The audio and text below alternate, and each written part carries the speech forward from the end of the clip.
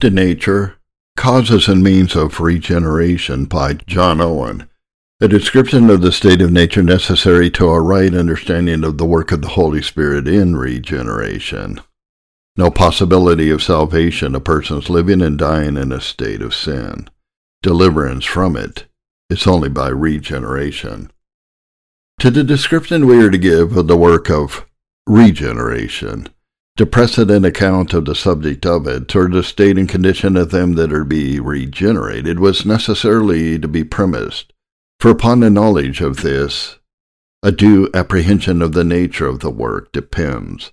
And the occasion of all of the mistakes and errors that have been about it, either of old or of late, has been a misunderstanding of the true state of men and their lapsed condition, or of their nature as depraved. Yea, those by whom this whole work is derided do now countenance themselves therein by their ignorance of that state, which they will not learn either from the Scriptures or experience. It is an evidence of the corruption of nature, that it disenables the minds of men to discern their own corruption. We have previously discharged this work so far as it is necessary to our present purpose. Many other things might be added in the explication of it, were that our direct design. Particularly, having confined myself to treat only concerning the depravation of the mind and will, I have not insisted on that of the affections, which yet is effectual to retain unregenerate men under the power of sin. Though it be far enough from truth that the whole corruption of nature consists in it, as some weakly and atheologically have imagined, much less have I treated concerning that increase and heightening of the depravation of nature which is contracted by a custom of sinning, as to all the perverse ends of it. Yet, this also the Scripture much insists upon as that which naturally and necessarily ensues in all in whom it is not prevented by the effectual transforming grace of the Spirit of God. And it is that which seals up the impossibility of their turning themselves to God. Jeremiah 13, verse 23, Romans 3, verses 10 to 19. But that the whole difficulty of conversion should arise from men's contracting a habit or custom of sinning is false, and openly contradictory to the Scriptures. These things are personal evils, and befall individuals through their own default in various degrees. And we see that amongst men, under the same use of means, some are converted to God who have been deeply immersed in an habitual course of open sins, while others, kept from them by the influence of their education upon their inclinations and affections, remain unconverted. So was it of old between the publicans and harlots on the one hand, and the Pharisees on the other. But my design was only to mention that which is common to all, or that in which all men universally are equally concerned, who are partakers of the same human nature in its lapsed condition. And what we have herein declared from the Scriptures will guide us in our inquiry after the work of the Holy Spirit of grace and our deliverance from it. It is evident, it needs no further confirmation, that persons living and dying in this state cannot be saved. This, up until now, has been allowed by all that are called Christians, nor are we to be moved at some who call themselves so, to begin to laugh at the disease and despise the remedy of our nature. Among those who lay any serious and real claim to Christianity, there is nothing more certain, nor more acknowledged, than that there is no deliverance from a state of misery for those who are not delivered from a state of sin. And he who denies the necessary perishing of all that live and die in a state of corrupted nature denies all the use of the incarnation and mediation of the Son of God. For, if we may be saved without the renovation of our natures, there was no need nor use of the new creation of all things by Jesus Christ, which principally consists in this. And if it was possible for men to be saved under all the evils that came upon us by the fall, then Christ died in vain. Besides, it is frequently expressed that men in that state are enemies to God, alienated from him, children of wrath, under the curse, and as such may be saved, so may devils also. In brief, It is not consistent with the nature of God, His holiness, righteousness, or truth, with the law or gospel, nor possible in the nature of the thing itself, that such persons should enter into or be made possessors of glory and rest with God. A deliverance, therefore, out of and from this condition is indispensably necessary to make us fit for the inheritance of the saints in light. This deliverance must be, and is by, regeneration, or the new birth. The determination of our Savior is positive, both in this and the necessity of it before asserted in John 3, verse 3. Except a man be born again or from above, he cannot see the kingdom of God. Whatever sense the kingdom of God is taken in, either for that of grace here, or of glory hereafter, it is all the same as to our present purpose. There is no interest in it to be obtained, no participation of the benefits of it, unless a man be born again, unless he be regenerate. In this determination of our Savior, as it is absolute and declaratory, so it is applicable to and equally comprises every individual of mankind. And we're contended by their regeneration, or in being born again, which is the spiritual conversion and quickening of the souls of men, is everywhere ascribed to them that shall be saved. And although men may have, through their ignorances and prejudices, false apprehensions about regeneration, and the nature of it, or in what it consists, yet so far as I know, all Christians are agreed that it is a way and means of our deliverance from the state of sin, a corrupted nature, or rather our deliverance itself, for this both express testimonies of Scripture and the nature of the thing itself put beyond contradiction.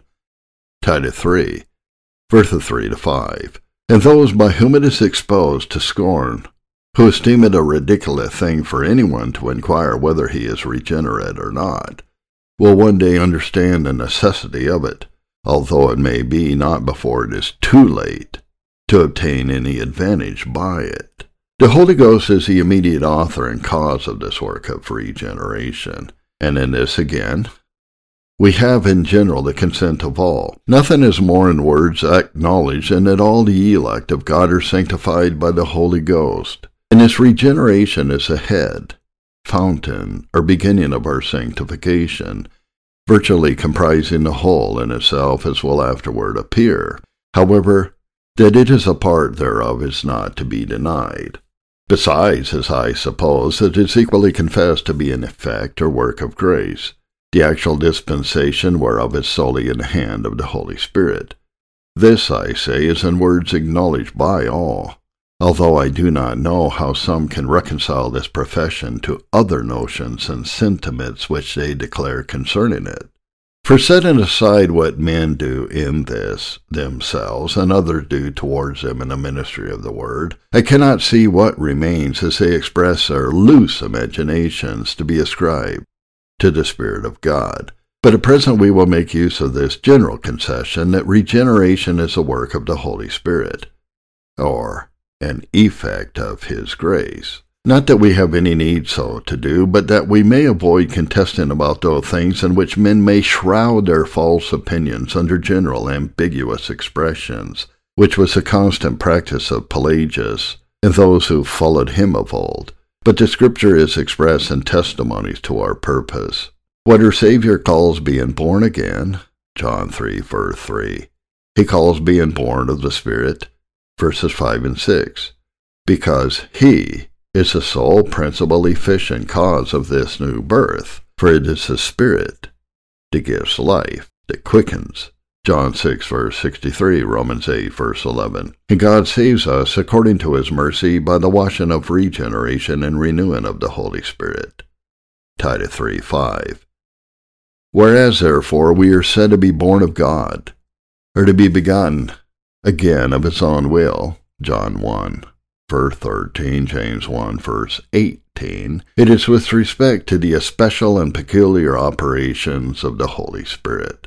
These things are thus far confessed even by the Pelagians themselves, both those of old and those at present, at least in general, Nor has any as yet been so hardy as to deny regeneration to be the work of the Holy Spirit in us, unless we must accept those deluded souls who deny both him and his work. Our sole inquiry, therefore, must be after the manner and nature of this work, for the nature of it depends on the manner of the working of the Spirit of God in this. This, I acknowledge, was variously contended about of old, and the truth concerning it is scarce escaped an open opposition in any age of the Church. And at present this is a great ball of contention between the Jesuits and the Jansenists, the latter keeping close to the doctrine of the principal ancient writers of the Church, the former, under new notions, expressions, and distinctions, endeavoring the reinforcement of Pelagianism. Never has this doctrine with so much impudence and ignorance traduced and reviled as it is by some among ourselves. For a sort of men we have who, by stories of wandering Jews, rhetorical declamations, pert cavillings, and proud revilings of those who descend from them, think to scorn and banish truth out of the world, though they never yet durst attempt to deal openly and plainly with any one argument that is pleaded in its defense and confirmation. The ancient writers of the Church who looked into these things with most diligence and labored in them with most success, as Augustine, Hilary, Prosper, Fulgentius, do represent the whole work of the Spirit of God towards the souls of men under certain heads or distinctions of grace, and in this were they followed by many of the more sober schoolmen and others of late without number. Frequent mention we find in them of grace as preparing, preventing, working, co-working, and confirming. Under these heads did they handle the whole work of our regeneration or conversion to God. And although there may be some alteration in method and ways of expression, which may be varied as they are found to be of advantage to them that are to be instructed, yet, for the substance of the doctrine, they taught the same which has been preached amongst us since the Reformation, which some have ignorantly traduced, is novel ideas, and the whole of it is nobly and elegantly amplified by Augustine in his Confessions, in which he gives us the experience of the truth he had taught in his own soul. And I might follow their footsteps in this, and perhaps should for some reasons have chosen so to have done, but that there have been so many differences raised about the explanation and application of these terms and distinctions, and the declaration of the nature of the acts and effects of the Spirit of grace intended in them, is that to carry the truth through the intricate perplexities which under these notions have been cast upon it, would be a longer work than I shall here engage in too, and too much divert me from my principal intention. I shall therefore in general refer the whole work of the Spirit of God with respect to the regeneration of sinners under two heads. First, that which is preparatory for it, and secondly, that which is effective of it. That which is preparatory for it is the conviction of sin. This is a work of the Holy Spirit, John 16:8, and this also may be distinctly referred to three heads. 1. A discovery of the true nature of sin by the ministry of the moral law, Romans 7:7. Number 2, an application of that discovery made in the mind or understanding to the conscience of the sinner. Number 3, the excitation of affection suitable to that discovery and application, Acts 2:37, pricked in the heart. But these things, so far as they belong to our present design, have been before insisted on. Our principal inquiry at present is after the work itself, or the nature and manner of the working of the Spirit of God in and on the souls of men in their regeneration, and this must be both negatively and positively declared. First, the work of the Spirit of God in the regeneration of sinners, or the quickening of them who are dead in trespasses and sins, or in their first saving conversion to God, does not consist in a moral suasion only. By suasion we intend such a persuasion as may or not be effectual. So absolutely we call that only persuasion, in which a man is actually persuaded. Concerning this we must consider 1. What it is that is intended by that expression, and in what its efficacy consists, and 2, prove that the whole work of the Spirit of God in the conversion of sinners does not consist in this. And I shall handle this matter under this notion, as that which is known to those who are conversant in these things from the writings of the ancient and modern theologians. For it is to no purpose to endeavor the reducing of the extravagant, confused discourses of some present writers to a certain and determinate standing of the things in difference among us. That which they seem to aim at and conclude may be reduced to these heads. 1. That God administers grace to all in the declaration of the doctrine of the law and the gospel. 2. That the reception of this doctrine, the belief and practice of it, is enforced by promises and threatenings. 3. That the things revealed, taught, and commanded are not only good in themselves, but so suited to the reason and interest of mankind as that the mind cannot but be disposed and inclined to receive and obey them unless overpowered by prejudices and a course of sin. 4. That the consideration of the promises and threatenings of the gospel is sufficient to remove these prejudices and reform that course. 5. That upon a compliance with the doctrine of the gospel and obedience to it, men are made partakers of the Spirit with other privileges of the New Testament, and have a right to all the promises of the present and future life.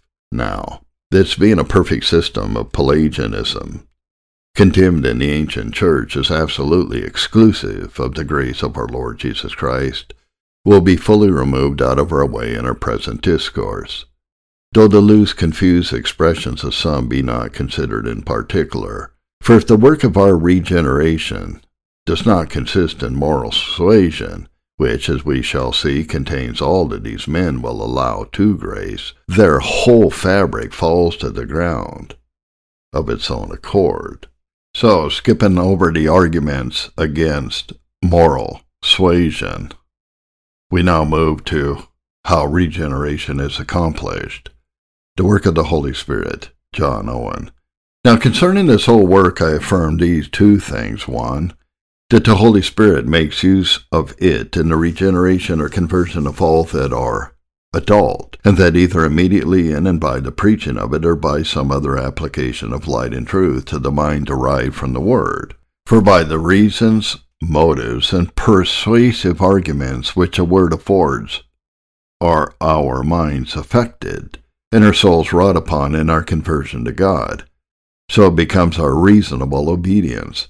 And there are none ordinarily converted, but they are able to give some account by what considerations they were prevailed on to this end. But, 2, we say that the whole work, or the whole work of the Holy Ghost in our conversion, does not consist in this, but there is a real physical work, in which he infuses a gracious principle of spiritual life into all that are effectually converted, and really regenerated, and without which there is no deliverance from the state of sin and death which we have described, which among others may be proved by the ensuing arguments.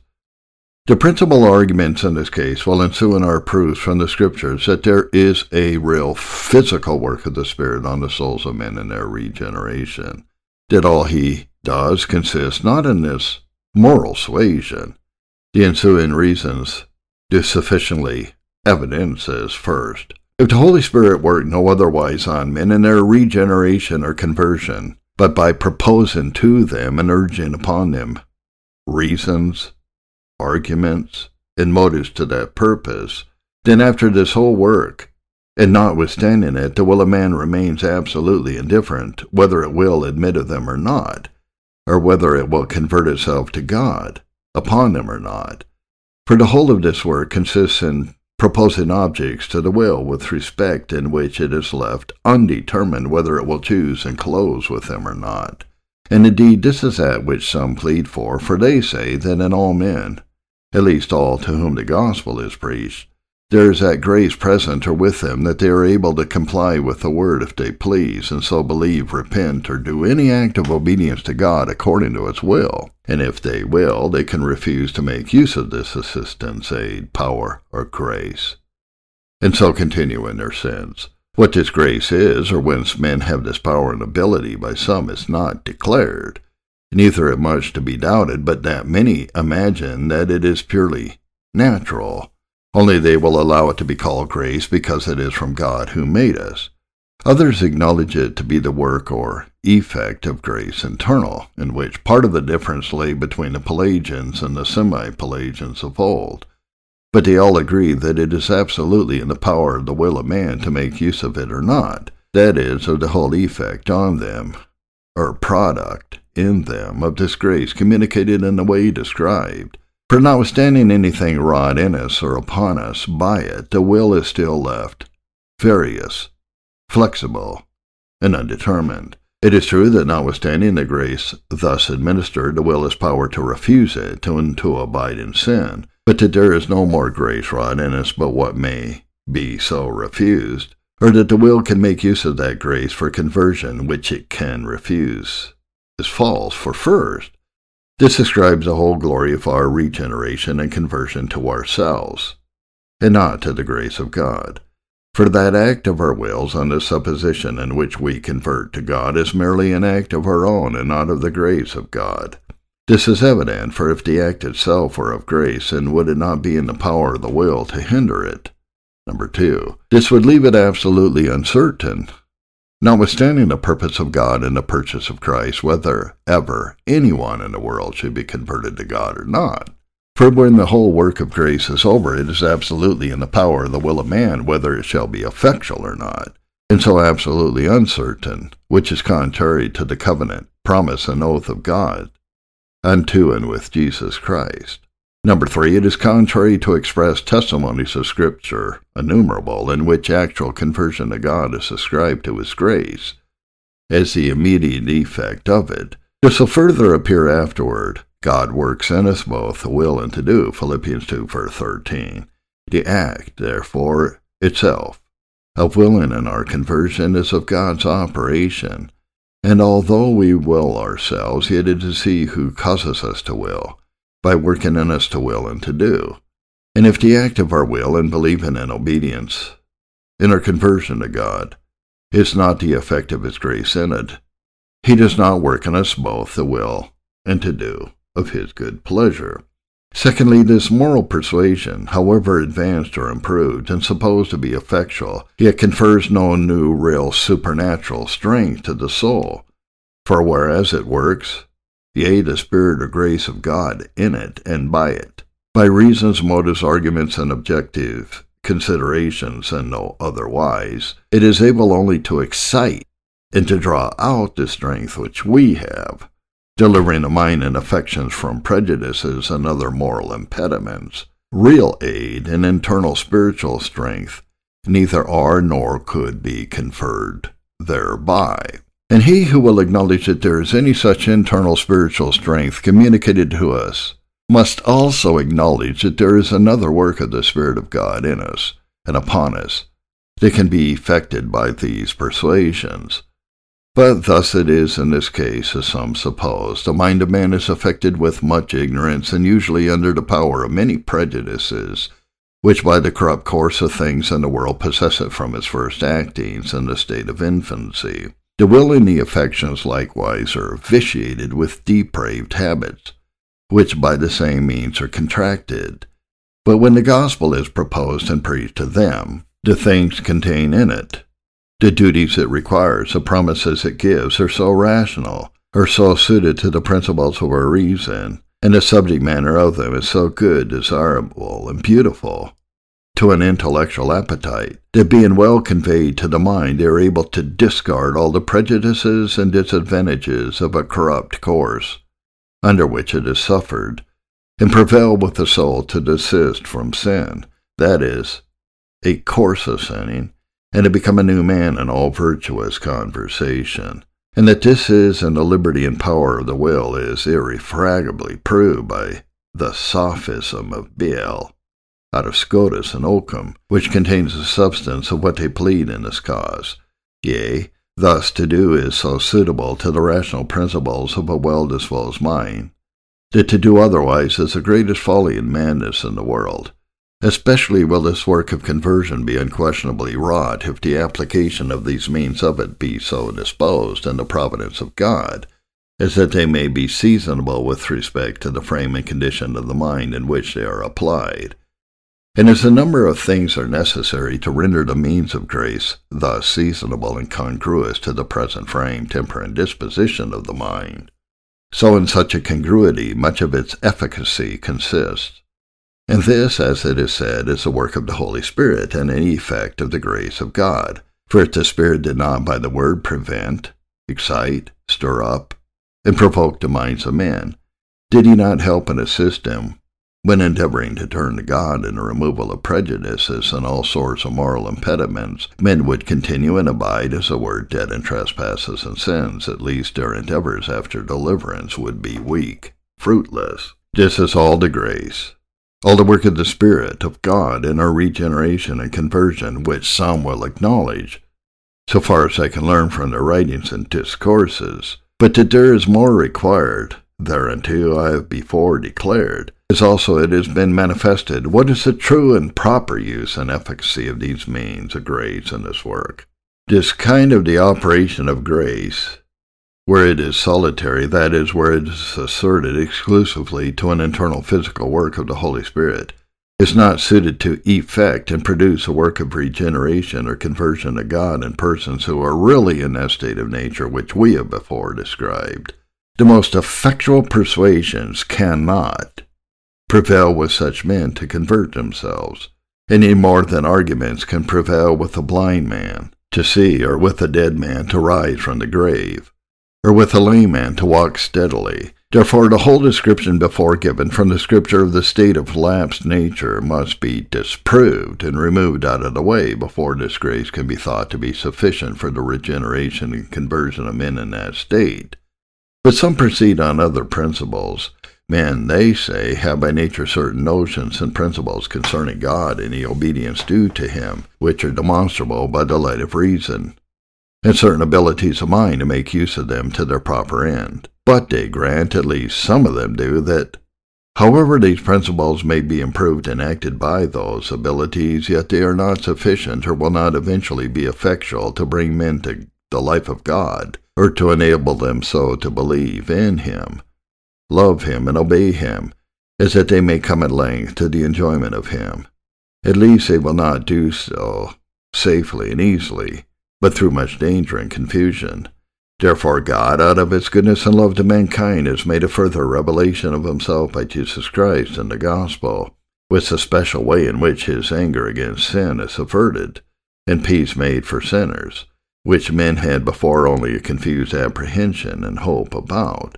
Now, the things received, proposed, and prescribed in the gospel are so good, so rational, so every way suited to the principles of our being, the nature of our intellectual constitutions, or the reason of men, and those fortified with such rational and powerful motives in the promises and threatenings of it, representing to us on the one hand the chiefest good which our nature is capable of, and on the other the highest evil to be avoided, that we are liable to, that they can be refused or rejected by none but out of a brutish love of sin or the efficacy of depraved habits contracted by a vicious course of living.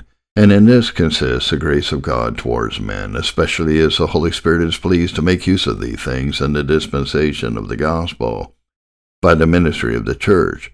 For when the reason of men is by these means excited so far as to cast off prejudices, and enabled by this to make a right judgment of what is proposed to it, it prevails with them to convert to God, to change their lives, and yield obedience according to the rule of the gospel, that they may be saved." End quote. And no doubt this were a notable system of Christian doctrine, especially it is by some rhetorically blended or theatrically represented in feigned stories and apologues, were it not defective in one or two things. For first, it is exclusive of a supposition of the fall of man, at least as to the depravation of our nature, which was the result of it, and secondly, of all real effective grace dispensed by Jesus Christ, which render it a fantastic dream, alien from the design and doctrine of the gospel. But it is a fond thing to discourse with men about either regeneration or conversion to God by whom these things are denied.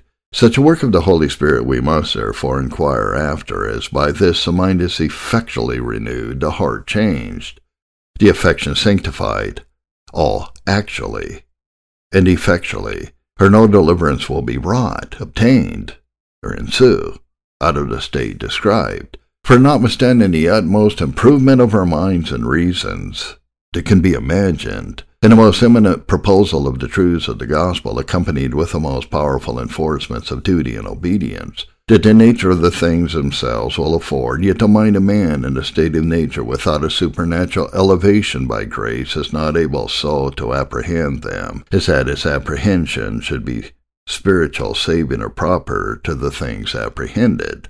And notwithstanding the perception which the mind may attain to the truth of the gospel proposals, and the conviction it may have of the necessity of obedience, yet is not the will able to apply itself to any spiritual act of it without an ability wrought immediately in it by the power of the Holy Spirit of God, or rather unless the Spirit of God by His grace do effect the act of willing in it. Therefore, not to multiply arguments, we conclude that the most effectual use of outward means alone is not all the grace that is necessary to, nor all that is actually put forth in the regeneration of the souls of men.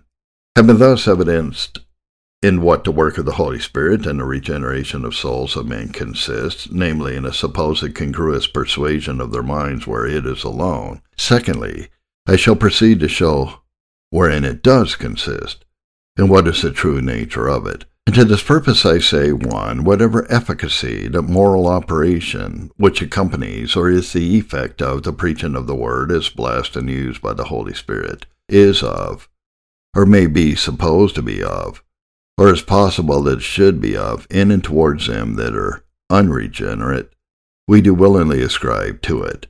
We grant that in the work of regeneration the Holy Spirit towards those that are adult makes use of the word, both the law and the gospel, and the ministry of the church and the dispensation of it, as the ordinary means of it. Yea, this is ordinarily the whole external means that is made use of in this work, and efficacy proper to it's accompanied with. Whereas therefore some contend that there is no more needful to the conversion of sinners but the preaching of the word to them, who are congruously disposed to receive it, and that the whole of the grace of God consists in the effectual application of it to the minds and affections of men in which they are enabled to comply with it, and to turn to God by faith and repentance.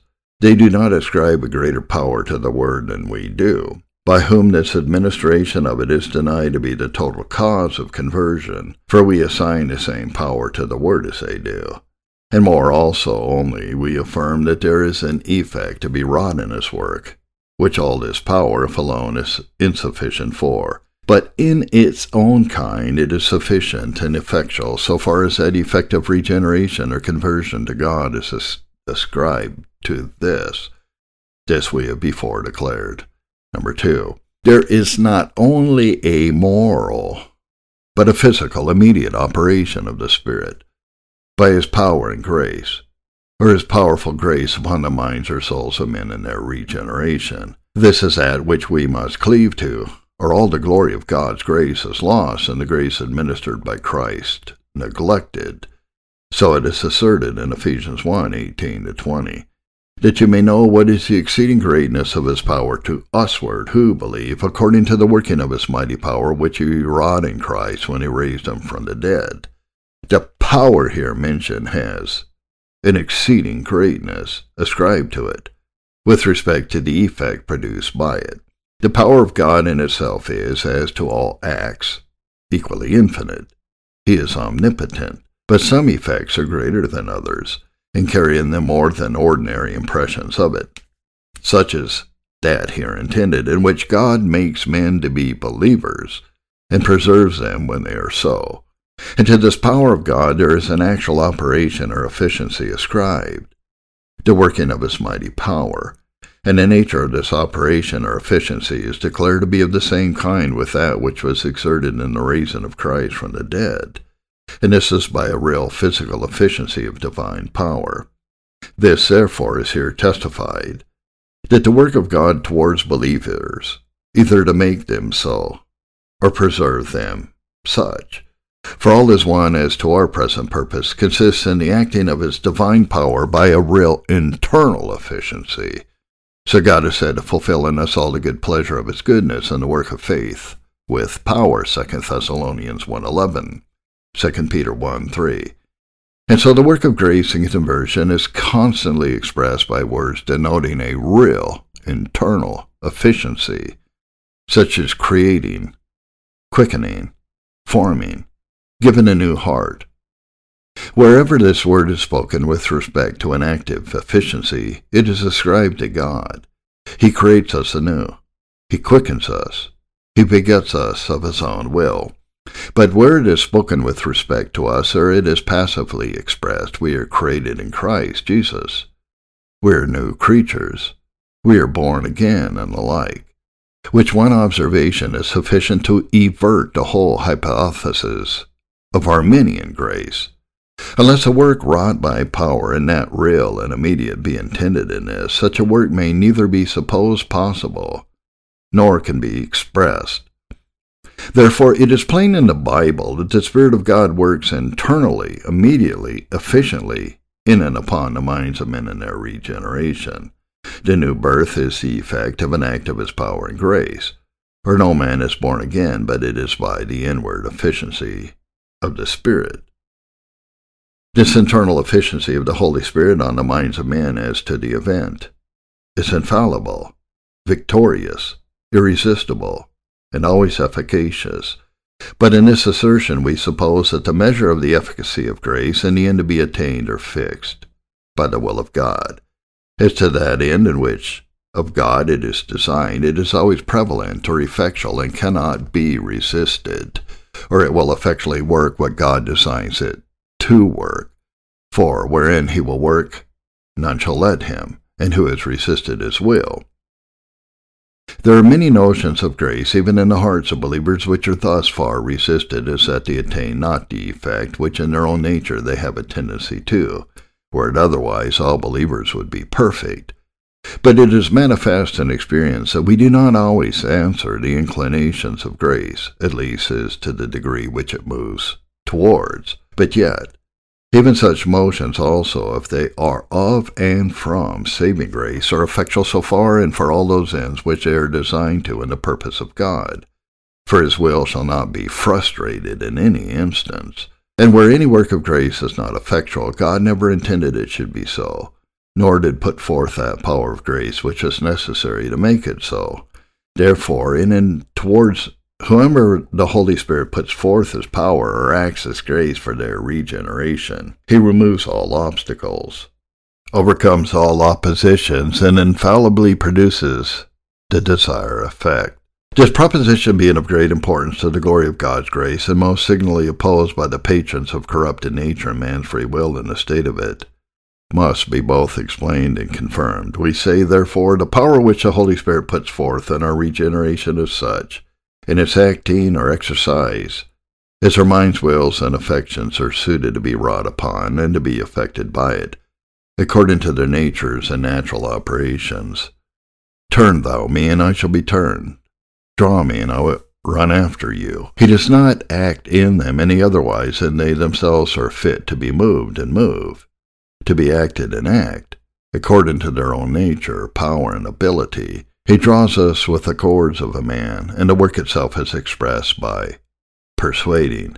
God shall persuade Japheth, and alluring. I will allure her into the wilderness and speak comfortably to her. For as it is certainly effectual, so it carries no more repugnancy to our faculties than a prevalent persuasion does. So that, number 2, he does not in our regeneration possess the mind with any enthusiastical impressions, nor act absolutely upon us as he did in extraordinary prophetical inspirations of old, where the minds and organs of the bodies of men were merely passive instruments moved by him above their own natural capacity and activity, not only as to the principle of working, but as to the manner of operation. But he works on the minds of men, and then by their own natural acting, through an immediate influence, an impression of his power. Create in me a clean heart, O God. He works both to will and to do.